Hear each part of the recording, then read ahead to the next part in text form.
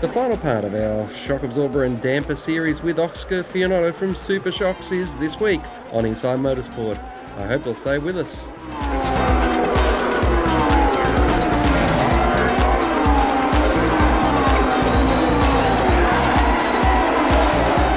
Oscar, it's been a pleasure to catch up with you here on Inside Motorsport, and fascinating to see how far it's gone, and I'm sure there's so much more we could talk about as well.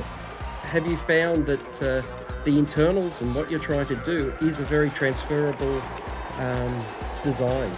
Because a open wheel shock, which is using levers and using counterpoints, compared to a V8 shock or some of the aftermarket shocks that you're talking about, where they're directly fixed from the suspension to basically the wheel. Yep. Okay, so the philosophy still stays the same. I mean, you're still bound by the laws of physics, and with an open wheel car, the biggest influence, as I said to you before, is the aerodynamics.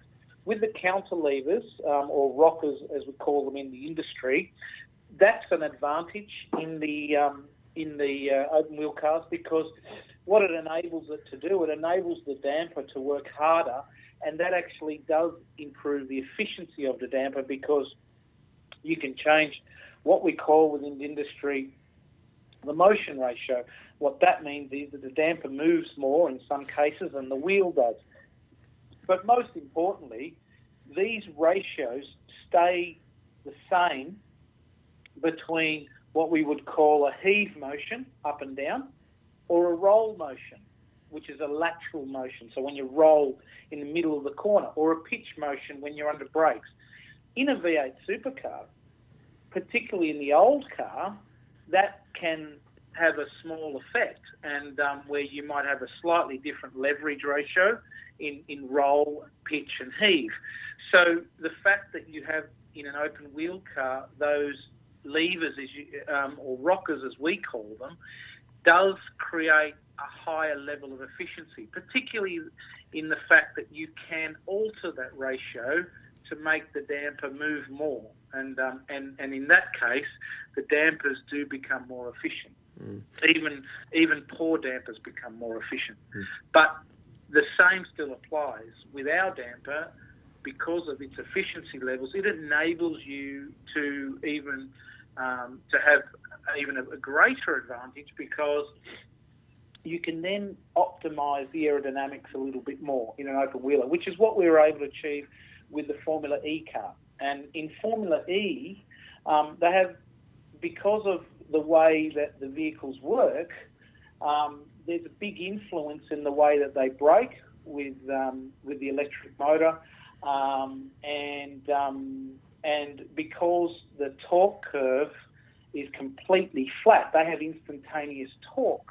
So traction is paramount, and because we were unable to reduce the contact batch variation with high efficiency dampers, that gave them advantage, particularly because they run at street circuits where you've got a lot of curb ride and quite bumpy low grip surfaces.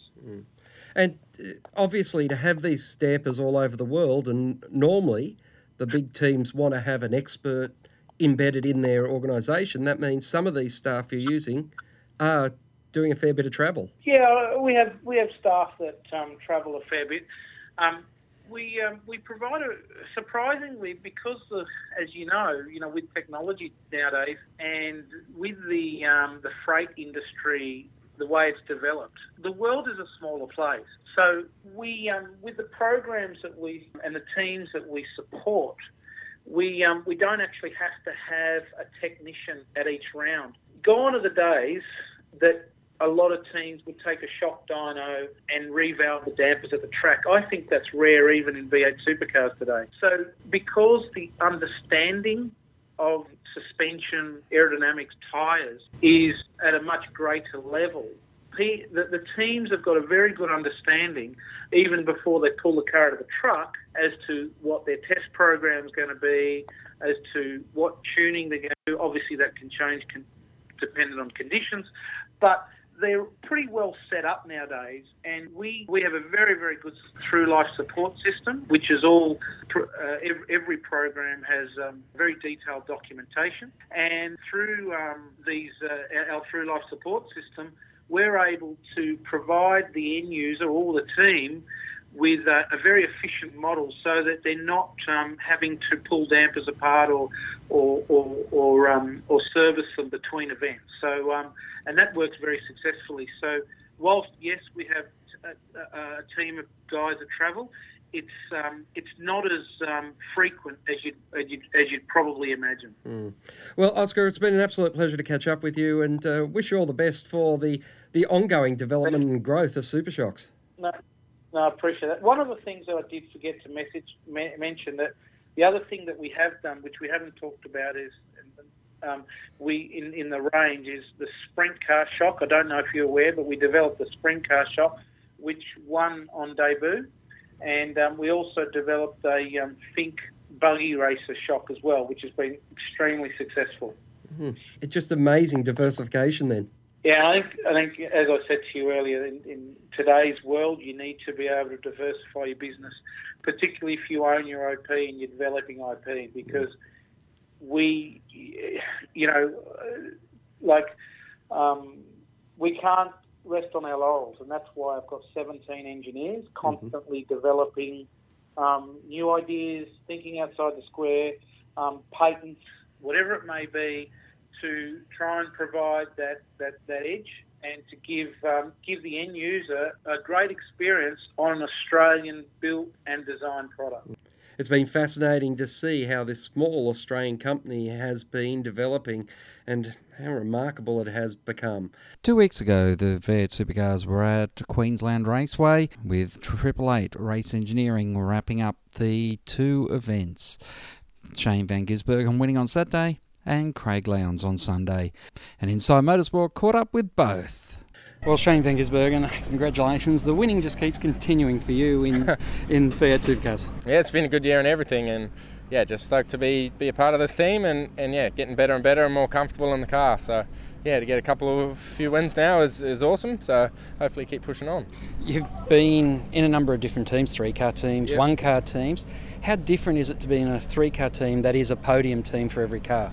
Yeah, obviously Stone Brothers, when they were good, was really awesome as well, a good dynamic, but you know, I think you see the strengths at Townsville the first day, and here the first day we weren't very strong, and then you know, all 3 cars on the podium and all 3 cars competitive at Townsville. So to be able to recover from situations like that and have the knowledge of the setup is something that's really impressed me this year. So pretty cool. Well, all the best for the rest of the year. All right, thank you. Craig Lowndes, congratulations. Another solid weekend. Yeah, look, it's great. It's something that you never know going into rounds that how you're going to perform, but you know, this has being our home track, everyone's expected us to do well, and I think that you know, it's great that we can show that. You know, all 3 cars were fast yesterday. To get a lockout on the podium was sensational.